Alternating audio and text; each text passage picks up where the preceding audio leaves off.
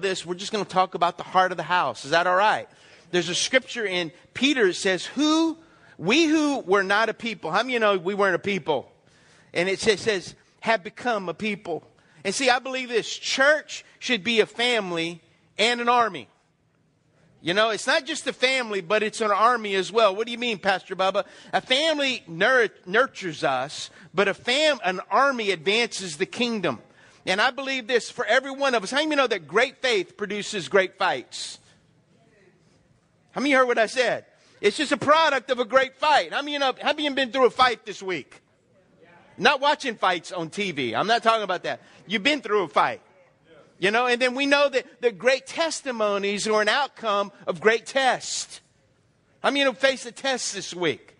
You know, wouldn't it be great if it came and said, this is a test. It's only a test of the eternal broadcasting system. The devil is coming. Watch out. Wouldn't that be great?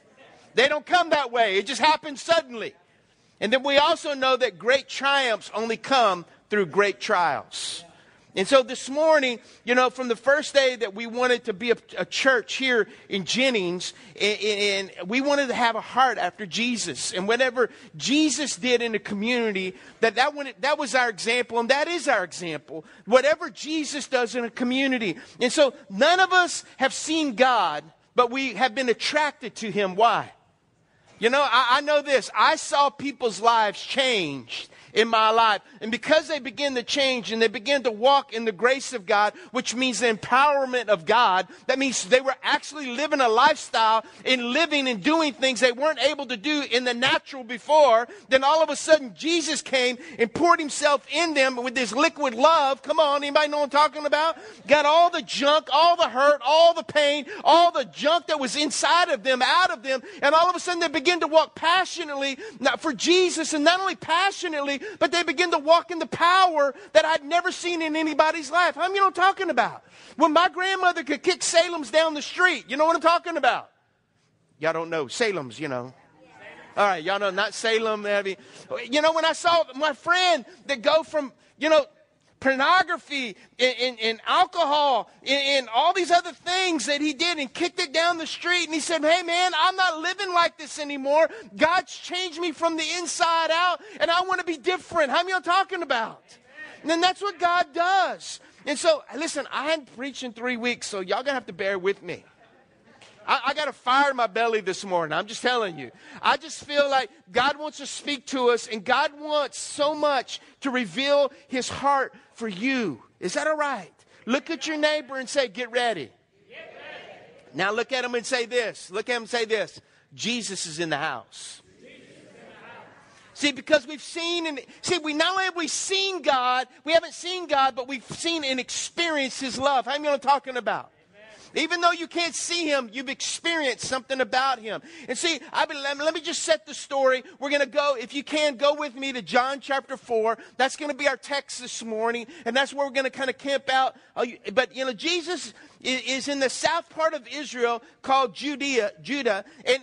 And He's on His way north to Galilee. And the fastest way to Galilee is you got to go through Samaria. And you say, well, what's the big deal, Pastor? How many of you have ever been to a city and you stop and you go, I'm not going through that part of town to get over there. I'm going to go around it. How many are talking about? I remember meeting a lady. I'm not kidding you. She was come through Jennings. She heard about all the killings, and her son, you know, the girls that have been killed and the serial killer. And she said, you know what? I was meeting her, talking to her, and she goes, Jennings, yeah, honey, I'm from Houston. I was trying to get to New Orleans. And you know what? I had to pee so bad. And my son said, whatever you do, don't go to Jennings. She said, man, I got in my car. I pulled up in Jennings at that Tobacco Plus place. And she said, man, I looked around. I looked to the left. I looked to the right. And I said, I can't hold it no more. And she said, I went and I peed and I left as quick as I could. It's sad. You don't hear what I'm saying? But she, you know, her son said, whatever you do, don't stop. And see, what happens is, what's the big deal? Jews never traveled through Samaria. They went around Samaria, and the Jews and the Samaritans then hang out together. In fact, in order to go through Samaria, you know what? It was actually quicker to go through it than go around it by 3 days. And so how many of you know that God always wants to do a quick work in us? And he doesn't want to go around things. Sometimes we like to go around things before we talk to people. You know what I'm talking about? Well, I know I got to tell them this. I know God's speaking to me that I got to share this word with them. But you know what? Maybe I'll just talk about this a little bit and I'll talk about that. How many are talking about? And you go around the situation and go right to it. Okay, y'all know what I'm talking about. How many of y'all been putting things off? All right, you got to go to it instead of go around it. All right, there's a word for you this morning. See, I believe this. I believe God wants to always do a quick work in us. But in the heart of Jesus, we see he wants to go through Samaria, not around it. And I believe this. He would find a woman at the well, and his disciples would go get lunch. And he asked the woman for a cup of water, and she's blown away that he's talking to her because she's a Samaritan, and we'll learn the story later. It's 12 o'clock in the afternoon. It's lunchtime, and most people go get water in the morning or in the afternoon to get the shade. But we know that she had some shame on her, and we're going to talk about that. So she went in the day so no one would see her, so she wouldn't have to talk about her pain or her shame. You know what I'm talking about? How many of you know that you avoid people sometimes because you don't want to talk about your pain, or you don't want to share with people about your shame that you've walked through, that you live by? How many are talking about? Amen. And so I know this, but the heart of Jesus, we see he wants to go through it. And see, he asked the woman for a cup of water, and he tells her that he's the Messiah. You know, by the way, she's asking him a few questions, and he answers a few things, and then all of a sudden she goes, man, I perceive you may be a prophet. But he confesses to her that he's the Messiah. And everyone, let me just tell you something. There's people that say, well, Jesus never said he was the Messiah in the Bible. And I'm going to tell you, we're going to talk about that this morning. Jesus proclaims to be God in the Bible. How many are talking about? He is the Messiah. And so what happens is, he tells him, and so what happens, and everyone's been waiting. I said, I'm the Messiah, the one everybody went. And she runs back to her city. She goes, man, you know, like that song, freak out. You know what I mean? Remember that? She freaked out because he's telling her about herself. She's hearing things about what's going on in her own heart. He kind of exposed a little bit of stuff that's going on inside of her. And all of a sudden she's going, wow, he really is. And she goes and she tells the city. She goes and tells the people. And they come and they meet Jesus. So what is the heart of the house? The first thing is we reach people. Our heart is to reach. How many of you know there's going to be only one heaven when you get to heaven? Only one. There's not a room for Our Savior's Church people. There's not a room for every denomination. I'm not going to go there. There's not a room for them. It's heaven. You know what heaven means? Freedom. You know, when Pastor Jacob lost his son over 9 days ago. And right now, Wesley's in heaven. He's more free than he's ever been in his entire life. He's worshiping the King. He actually matched the face behind the voice that guided him and spoke to him. You go, well, he was only 20 years old. But you know what? The crazy thing is he'd been reading a book and he told Pastor Jacob, he said this, Dad, the last day is going to be September 11th. And that was his last day. He said he'd been telling me for a year. And you imagine? You know, and so what happens is, you know what? If you're called to worship God, if we're called to worship to God together, why can't we model that here on earth? I saw people here raising their hands and others like, I've never raised my hand in the church. If you're a visitor, it's okay. You can sit there and watch us for a little while. That's okay. No, I'm serious. Because you're going, what's the questions are all about? Some people have 2 questions. I've never seen people have 2 questions in church, you know? Seriously. And so what happens is, Martin Luther King said at 11 a.m. on Sunday mornings is the most segregated day of the week. You see, by Jesus' blood, he made us one. And, you know, he bled red for all of us. And see, the kingdom come, thy will be done on earth as it is in heaven. How many of you want that? And that's what Jesus said. See, we must focus on the familiar and not the foreign. What do you mean, Pastor Baba? See, the Samaritans were half-breed Jews. What does that mean? They were Jewish, so they had something familiar with the Jewish culture, but they were also Assyrian. You know, all the Assyrians that are leaving and taking over Europe and all of that, and people are freaking out, and there's a lot of things happening in the Middle East that are actually Bible prophecy coming to pass. I mean, it's amazing. And we go, well, are we living in the last days? Well, we're living in the last moments. This is our last days. Are you hearing me? We're closer to Jesus than we were yesterday. And so what happens is, that's a whole nother message. Samaritans were barred from going to Jerusalem to worship. So they would go to the mountain to worship, and the Jewish people would go to Jerusalem to the temple and worship there. And so what happens is that if you have more than one child, raise your hand. Wow, multiple children. How many of your kids are different? They have different personalities. They came out of you and your wife, but they're different personalities. I'm not going to pick on my older children because I've done that for years. I'm going to pick on my little ones, Luke and Olivia. I can tell you what, they are night and day. My wife will tell Luke one time to do something and got it. Olivia, if she's in front of the mirror, forget it. If she's putting on socks, forget it. You know what I mean? Luke is like, hey, I got this. I'll just put on some shorts and things and, I'll go play. Her, she's like very deliberate what she's playing in. You know what I'm talking about? Come on, ladies. You know what I'm talking about? And then, I didn't hear. I'm bad at hearing. I feel like I'm at a Donald Trump place. But anyway, I didn't hear that. But here.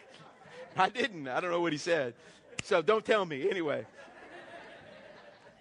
Just different personalities. They do different things different. That doesn't mean they're any less or any more. It's just they're wired different. How many you know what I'm talking about? You got some kids that are just serious about life. They come out serious. They come out like. And then you have others come out kind of go. Questioning everything. Just the way we are. But see, what happens is the woman was surprised. In John chapter 4, verse 9, and the woman was surprised, for Jews refused to have anything to do with Samaritans. She said to Jesus, you are a Jew, and I am a Samaritan woman. Why are you asking me for a drink? See, you got to read between the lines. Because what the lines are saying, see, there was a saying that the Samaritan has. Ask no favors from Samaritans. Don't ask me a favor. Don't ask me to pick up anything from you. Because there was something inside of them. Because what happened is they weren't a full Jew. They were Jewish and they were Assyrian. So the Jews didn't accept them. So there was something inside of them that said, don't ask any favors of me. How many of you ever been wounded or hurt? If someone's coming to ask you that you've heard all of your life in your home, don't hang out with them, don't play with them, don't do this with them. They're different because of this or that. How many I'm talking about? And he said, don't ask any favors from Samaritans. That was their line. And see, what happens is Jesus focuses on the familiar, not the foreign, because everyone has something to offer. How many you know? It doesn't matter where you came from. Doesn't matter what side of the bayou you're from. It doesn't matter where if you're from North Louisiana, South Louisiana, you know what I'm talking about, Southwest Louisiana, Northeast Louisiana. I believe this is that everyone has something to offer. Everyone does. Jesus compares the church to a body. What does that mean? That means we have hands. Look at how many you got hands. We have eyes. We have feet. We have a head. Some of you go, I don't know about that. Not the one sitting next to me. They got a head, but there ain't anything in it. But anyway, you leave that alone to after service. Jesus bridges every divide. What do you mean, Pastor Bubba? He bridges the racial divide. He bridges the age. The age. You know what? I believe this is that it does not matter if you're young, because I've met people that are very young that got more wisdom than old people. I've seen people that have greater insight that are young than are old. And I've also seen older people try to depart wisdom to younger people. Hello? There's no age barrier. There's no gender barrier. Just because, I've had people, what, you think women can do this? And women, let me just say, women can do some things better than men. And there's some women that can do better. There's some women that can do better than men. And there's some men that can do better than women in certain areas. I was talking to one of my friends. He's a champion caller, and he raised his little girl to call geese and ducks, and she won state. And he said they had this one guy, he had his son, and he said every contest they would go to, his daughter would beat them. And he said, man, that must have tore him up. A girl. You know, and he said, yeah, she was in an older he was in an older bracket, she was a younger bracket, and he won his age group, and she won her age group, but she had more points than him, so she would have beat him anyway. It's like, wow, dang, you know, and so, you know, there's things that's what Jesus does. He bridges things, he makes what seems sometimes familiar, he makes those things that are foreign, he makes those things that are familiar come to pass. It's for every one of us. Look at me. Every one of us, listen, Jesus comes into our lives. And sometimes we're like this, Lord, you can do anything but that. You know what Jesus is saying? Just give it to me. Doesn't matter the age you're at. Doesn't matter if you're a man or a woman. It doesn't matter, you know, where you came from, what side of the street, what part of the town, what the color of your skin looks like. It's not about that. But see, we as people, we associate things by what we see and sometimes what we hear and what we're familiar with. Are you hearing what I'm saying? And see, the second thing is that we build families. A healthy family is priceless. How many I'm talking about? To be a pastor, you know, I hear a lot of people's pains. But can I just tell you something? Most people's pains come from family. Comes from their family. What do you mean? John chapter 4, verse 17 and 18, Jesus said, you're right. You don't have a husband. I mean, he calls her out right here. You don't have just one husband. Hey, you've had 5. I mean, like, dang. And the one you're living with, you ain't even married to that man you're living with now. Come on. How many you know? You certainly spoke the truth. In another verse, she says, I perceive that you may be a prophet. So he's just telling her like it is. And Jesus isn't pointing out her past. Can I tell you what he's really pointing out? Her pain. How many of you know we all got a past? And sometimes that past associates pain. See, he knew her pain and where she had been. He knew the shame she was carrying. So what happened is, it's the avenue the devil uses to cripple us and weaken us. Because you know what the devil does? He whispers in our ear. Hey, you know, let me get in here. You know who you are. You know where you from. You remember when you did this when you were 10? Or you go, you're nasty. You're ugly. What am I talking about? I watched a show there between football, okay? And it was on the channel, and it was this girl dressing up like being a doll. And it's like funky habits people have, or one of those things, I don't know what it's called, like stupid habits people have.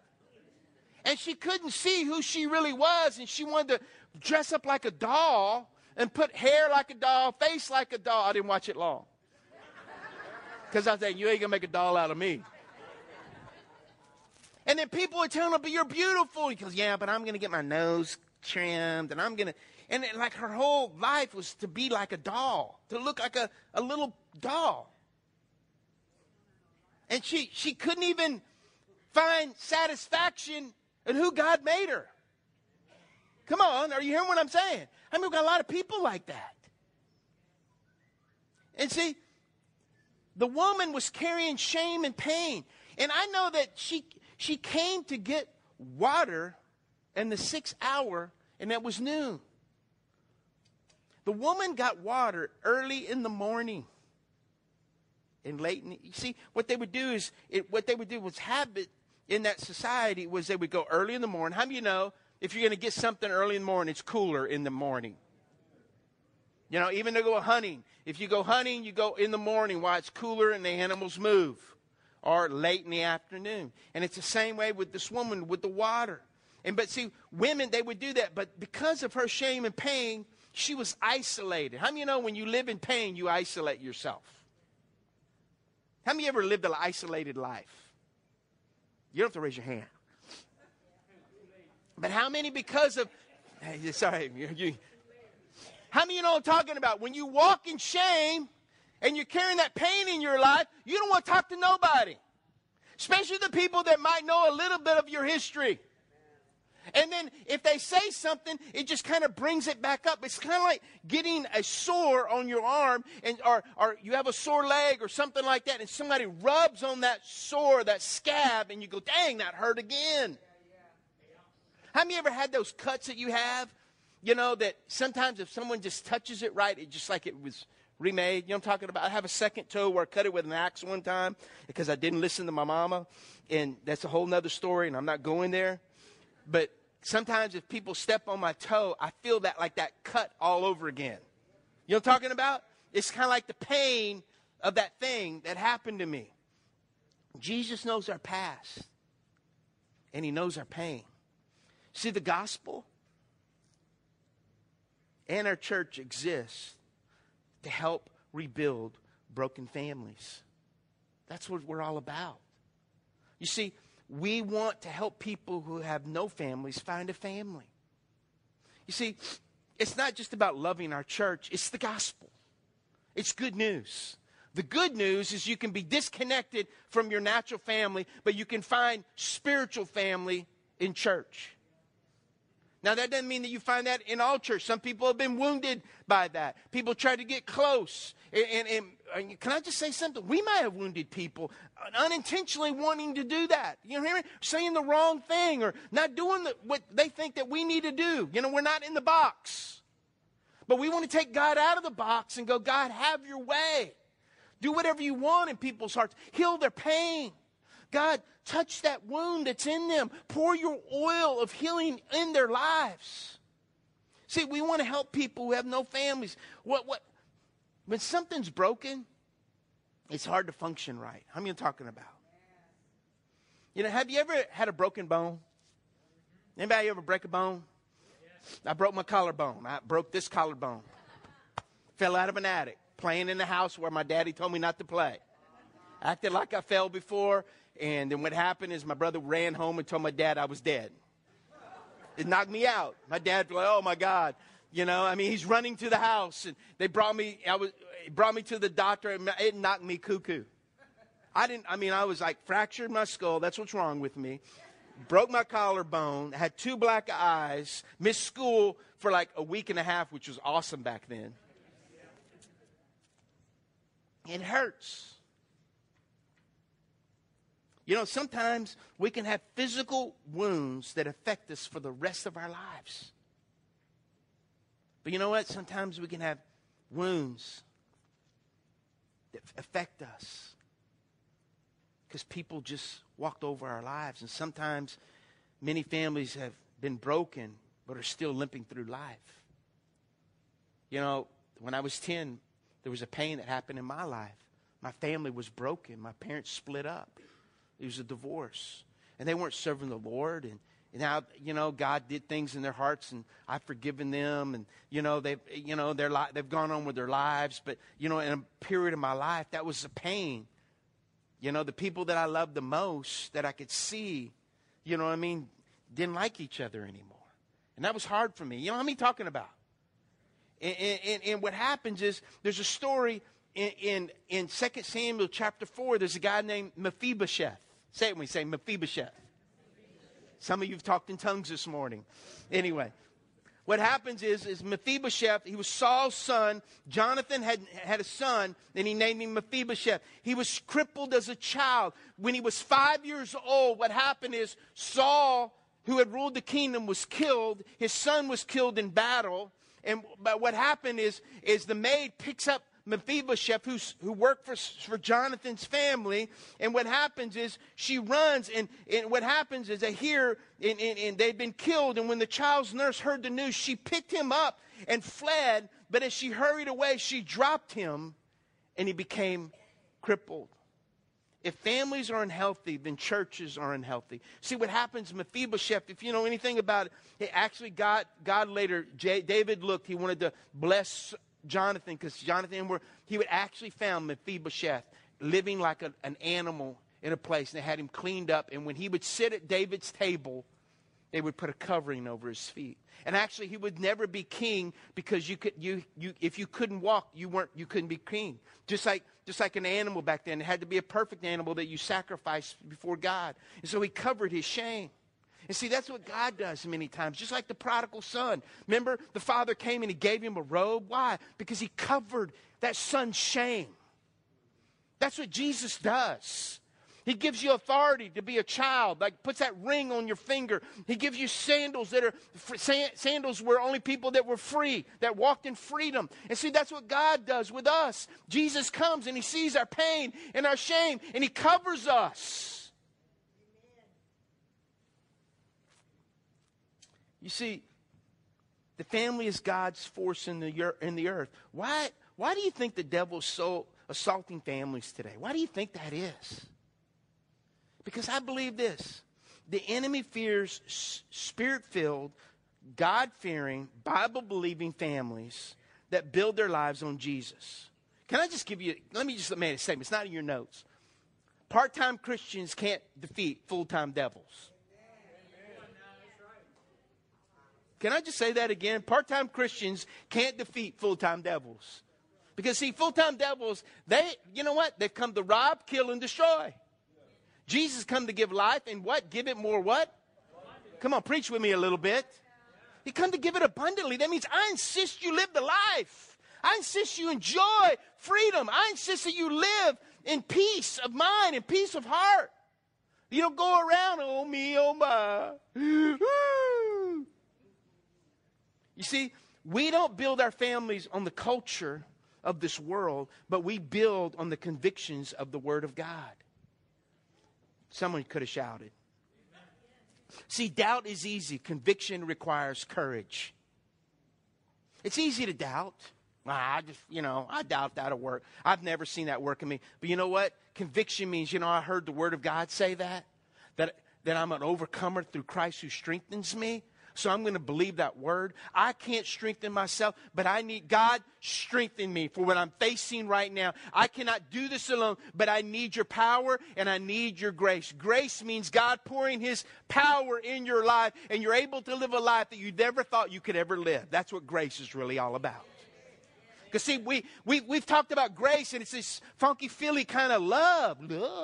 There's nothing wrong with love. I believe God's love is the greatest force in the universe. But grace gives us the power to live the life to love other people. Because listen, when you live an isolated life, you don't like people. Because you know why? They put pain on you and they hurt you. Am I making sense? You see, I just believe this. Can you imagine what our communities would look like if every husband loved his wife like Christ loved the church? And if the wife was committed and submitted to her husband, and if the children obeyed their parents and honored God, what would our community look like? See, a healthy family should model, a healthy church should model a healthy family. See, that's what it is. You should come to church not just to sing songs, which is a good thing, but I heard one of my old Bible teachers, most Christians sing more lies than they tell. Because it's important that you listen to the words and you see what the words are saying. He said, that's me. That's a part of my life. I need what that song is saying in my life today. God, pour it out on me now. Worship is all about coming to God and going, God, I come and I make you everything in my life. I don't know how to live right. I don't know how to do right. I don't know how to be a good husband, a good provider, a good father. But God, you will teach me, and I come and I worship you today because I'm leaving this place different than I came in. I want to be a changed man on the inside. And then if you change me on the inside, everything on the outside will begin to catch up. It'll just catch up. It'll just catch up. See, you know what? Let me just say, all of our pastors, from Pastor Josh to Pastor Jamie to Pastor Zach and even myself, our number one priority is to make sure that our families are healthy. What does that look like? What does that mean, Pastor Bubba? That means that, you know what? If we see something, we're going to love you enough to try to help you out. Thank you. We're just going to try to help you out. What does that mean, Pastor Bubba? That means, you know what? If we see something that's going to not be healthy inside of you, we're going to try to help you. Just like I've walked through cancer for 5 years, and they find that spot of cancer and go, unless we take that out. Come on, and you go through the treatment, and you endure some of this stuff we're going to give you. If you don't do this, you're not going to live as long as you could have. So, what would you think your answer would be? Cut it out in Jesus' name and heal it while you're there. You hearing me? You know what I mean? We have people that have had bad news these last couple of months. But the good thing is that, let me just tell you something. Even in the midst of bad news, here's the good news. Jesus never leaves you and he never forsakes you. Then he's always with you. Say, he's with me. He's with me. He's with me. He's with you. See, Timothy says, for if a man cannot manage his own household, how can he take care of God's church? You know, Paul's charge to Timothy, he's really saying, hey, the validity of ministry, Timothy, lies in a family. And if a man can't rule, and if he can't lead or direct his home in spiritual matters, how could he take care of the church? Are you hearing what I'm saying? So Paul even sees, even if a family's going to function right, if a church is going to function right, it starts with family. It starts with family. You see, the third thing is transform communities. God's called us not only to do that, but he's called us to transform communities. This woman was needing water, but not just natural water. She was needing living water. Come help me, ushers. How many of y'all thirsty this morning? Anybody thirsty this morning? Come on. Anybody thirsty? Come on. Y'all give it. Come on, give it out. Give it out. Who's thirsty? We'll give you water. Come on. Who's thirsty?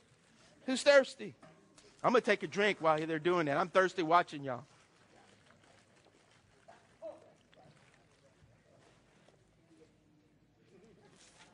She was needing living water. See, bottled water and living water are essential to transforming communities. What do you mean, Pastor Bubba?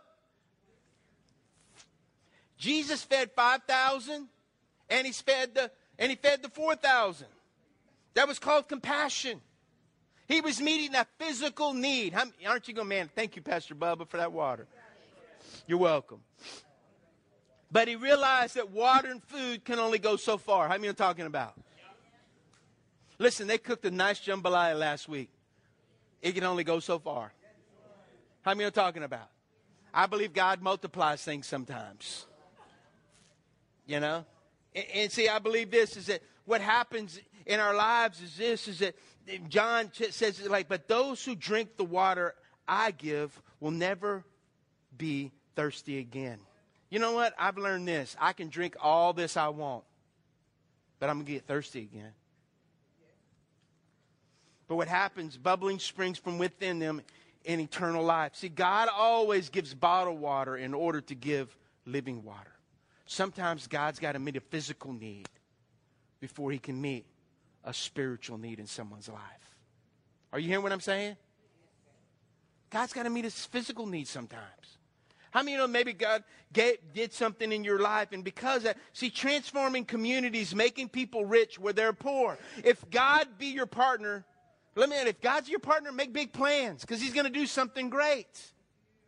You see, 2 Corinthians says it like this. You know the generous grace of our Lord Jesus Christ? Though he was rich, yet for your sakes he became poor, so that by his poverty he could make you rich. What does that mean, Pastor? Jesus was always emptying himself. He gave everything to set us free. He emptied himself. He gave all of himself.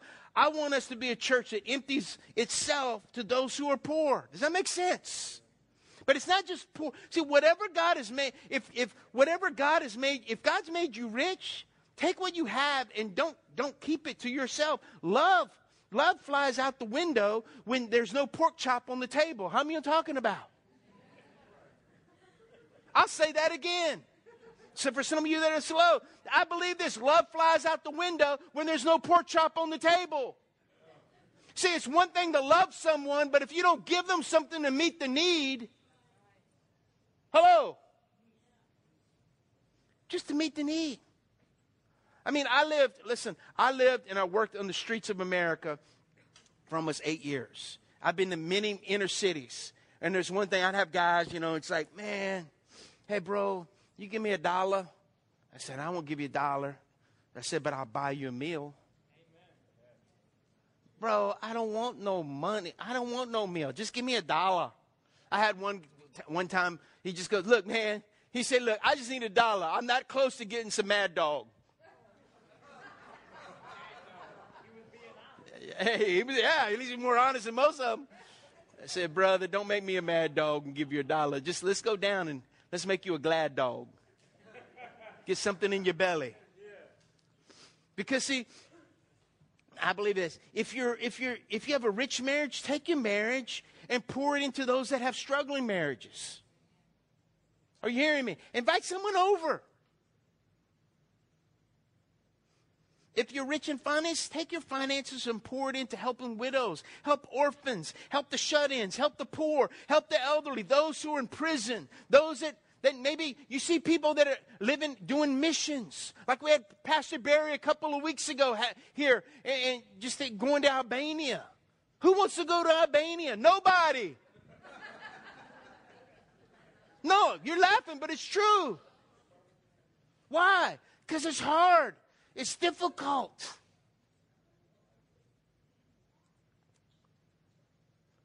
Through Jesus' poverty, he made us rich.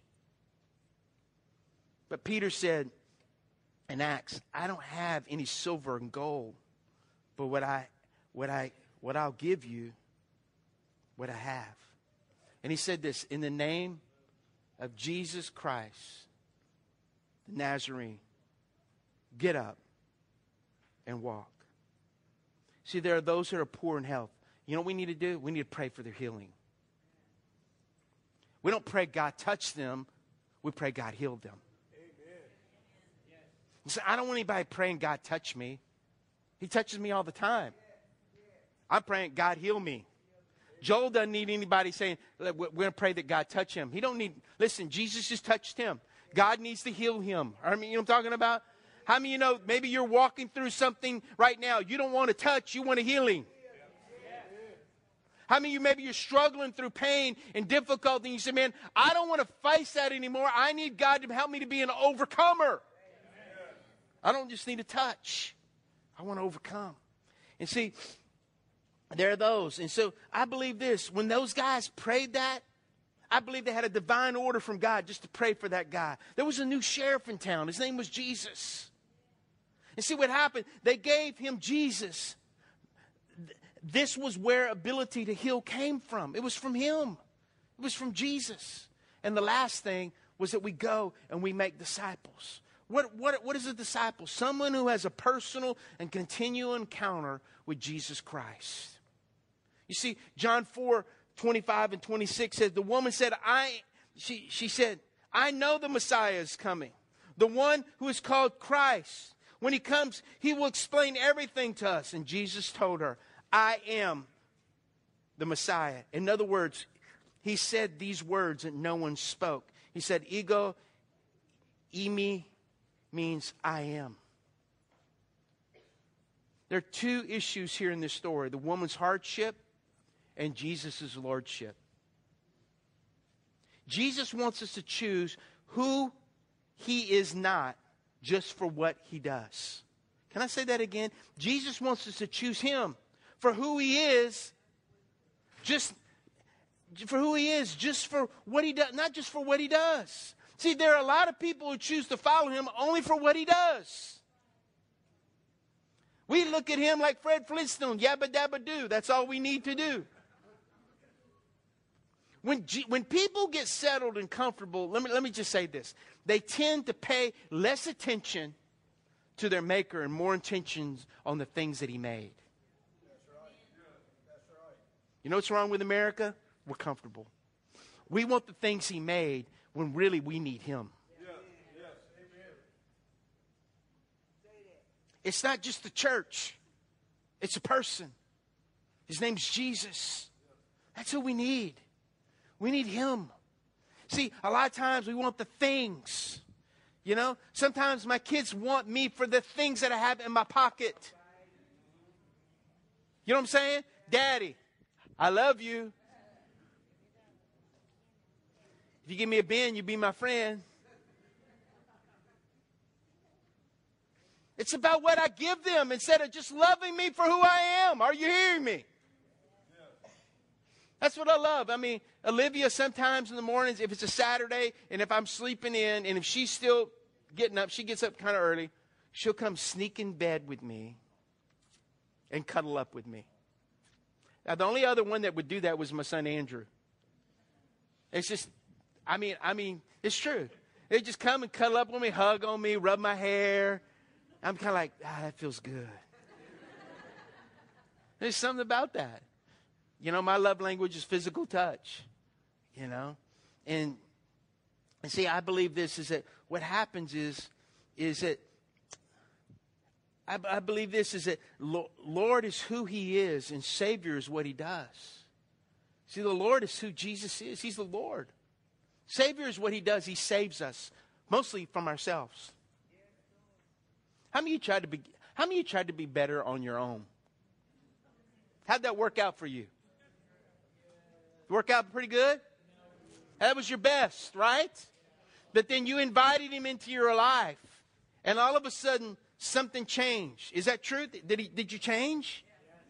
And then what happens is when He becomes Lord of your life and you ask Him into your heart and you ask Him to fill you with His Holy Spirit, are you hearing me? All of a sudden you have the power to live what you couldn't do before. And all of a sudden, He becomes the Lord of your life. And you go, God, whatever you want, whatever you need, here I am. I want to do, God, I want to please you. I want to honor you. How many are you talking about? How many of you pray those prayers sometimes? God, whatever you want me to do. God, that's what I want to do. I want to honor you. I want to please you. A real disciple loves Him and follows Him for who He is. See, Luke says, so why do you keep calling me Lord, Lord? When you don't do what I say. And another version goes, why do you call me Lord, Lord, but yet you don't do what I tell you to do? You see, the Greek means this. When it says Lord, it means supreme authority. That means God is supreme authority over everything in our lives. We follow Jesus not because He can help us with a hardship, but because He is our Lord. Because we understand lordship. See, John says it like this, John 4, verse 40 and verse 41, it says, when they came out to see Him, they begged Him to stay in their village. So He stayed for 2 days, long enough for many to hear the message and believe. See, the heart of our church is to make disciples who make disciples. What does that mean? What does that look like, Pastor? Here's a practical thing. If someone comes to our church and they come and they go, I want to give my life to Jesus. And they go through next step. And they go, wow, they begin to find out this is how should we walk. It's just taking me back to the Bible. Are you hearing me? That I make the Bible a part of my life. I make prayer a part of my life. I begin to go out and be a witness. That means I begin to share my faith with others and what God has done in my life. And the people around you begin to share your faith with your family. And sometimes you don't have to, it's not words. It's kind of like this. You've heard me say there's 5 Gospels, Matthew, Mark, Luke, and John. And most people don't read the first 4, but they'll always read you.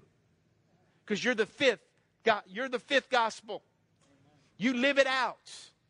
And when you begin to live it out, people go, man, I got to give me some of that. I remember when you were in the world and somebody had some good stuff? Don't look at me like I'm strange. That's right. Man, I got to give me some of that. That's right, Kelvin. Hey, man, I got to give me some of that. How much that costs? I don't care what it costs. You mean what?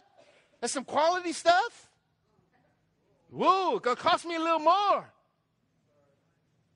You see, I've learned this. When you make Jesus the Lord of your life. Listen, you come to church and you can make Him Savior. You come to church and you go live the life and you make Him Lord of your life. You know what begins to happen? Everything around you changes. But can I tell you something? All of a sudden, you become something that you weren't before. You know what that is? Attractive. Come on. Y'all been looking for that for a long time, some of you people. Look in the mirror, man, if I was just attractive. Can I tell you something? When you serve God, He makes you attractive. He can make a beautiful woman more beautiful. He can make an ugly man look all right. Come on. There's just something about a man that loves God. A man that loves his wife. A man that leads his family, leads his children, and stands up and has a backbone like a crowbar when it comes to truth and says, you know what? It doesn't matter the way the wind of the world or culture blows. I'm going to follow God, and I'm going to honor Him. I'm going to please Him. See, I believe this. The church is the vehicle that grows you from a believer to a disciple. That's all we are. We're like the car. You got a destiny, a purpose for life. We're just giving you the keys. Just put it in the ignition and turn it. And we're just trying to tell you. And listen, I'm not the driving instructor. I'm a bad instructor. You don't want that. You know why? Because I get nervous. How many are you talking about? Have you ever tried to teach someone to drive? No, not you.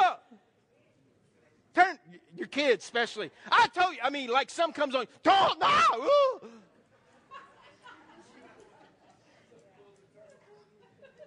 How many are you talking about? Hey, if you don't have kids that drive yet, you just wait. Your day's coming. Get a stick shift. You know what I'm saying? All right. Let me just wrap this up. And I'm done, okay? God's come, first of all, God's come to tell us it's about reaching people and building lives. Our desire is to reach people and see their life and build families. How many of you know what? God loves families. God, when I look around here, there's a lot of families in this church. Why is that? Because God's into redeeming families. Because in some families, they're pretty messed up. How many of you say, I know what you're talking about, Pastor Bubba? But He wants to transform a community. That doesn't just mean a city. That means a whole area that God wants to bring influence and transform a community. That people see things different. And then we go and we make disciples. And that's what Jesus said. He said, listen, if your daddy told you don't sell the barn, don't sell the land, that was his last words. How many of you know you're not going to sell it? We have a corner that we're trying to buy in Eunice. The lady's like 93, 94 years old. I tell Jamie to call her every month. She lives in Florida because her grandpa told her not to sell that corner. It's the only corner that's left on Highway 190, right next to the church. And she told Jamie, she goes, I'm not selling that because my grandpa told me not to sell the property. And I tell Jamie, said, you better get to her before she dies. Listen. I'll put guilt, whatever I got to do. But you call her. He said, and I'll get on it. You go, did you call her? Pastor, I called her. I'm wearing them out. Call them again. Wear them out. And she told him, she said, you'll have first chance. See? Now she went from no to first chance. And so what happens is, I just believe this, guys, is that God wants, listen to me, and I am done. I'm not doing 2 closings. The most important thing you and I can do is allow God to build us and to set us in His family. See, that's what the gospel is. You might have had some bad news in your life, but the good news is that Jesus came. And when He came to rescue us from our pain and our shame, to set us free, that we could be different on the inside. And because He makes a difference on the inside, all we do is reflect what He's already done on the inside to others around us. Amen? And the Bible says this. Just close your eyes. I want to pray for you, but I felt like the Lord gave me this word this morning. Before I pray and I ask you a question, it just says, you don't need to dim the lights. It's okay. Just close your eyes. The Bible says this in Philippians. It says, do not be anxious about anything, but in everything, by prayer and petition, with thanksgiving, present your request to God. And the peace of God, which transcends all understanding, will guard your hearts and your minds in Christ Jesus. Maybe you came this morning and you know, maybe you've been praying, but there's no peace. Maybe you've walked in shame and pain because you haven't allowed God to guard your heart and your mind. But you say, Pastor Bubba, I don't want to leave here today like that. I want to give my heart to Jesus because I want that peace that scripture talks about. I don't want to be anxious or worried about things anymore. I want to cast my cares on Him because the Bible says that He cares for me.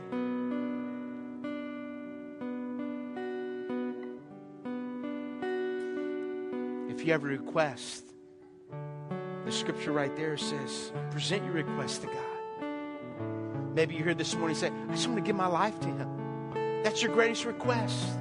If that's you, say, Pastor Bob, that's what I need. I need to give my life. No one looking around. I need to give my life to Jesus. I want to trust Him with my whole heart. That's me. Will you pray for me, Pastor Bubba? If that's you, just raise your hand. Just raise your hand. Thank you. Thank you.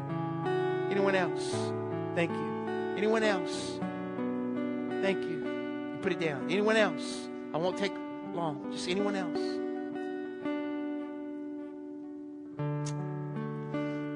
Can I just say this? God saw your hand, but more than that, He hears your cry.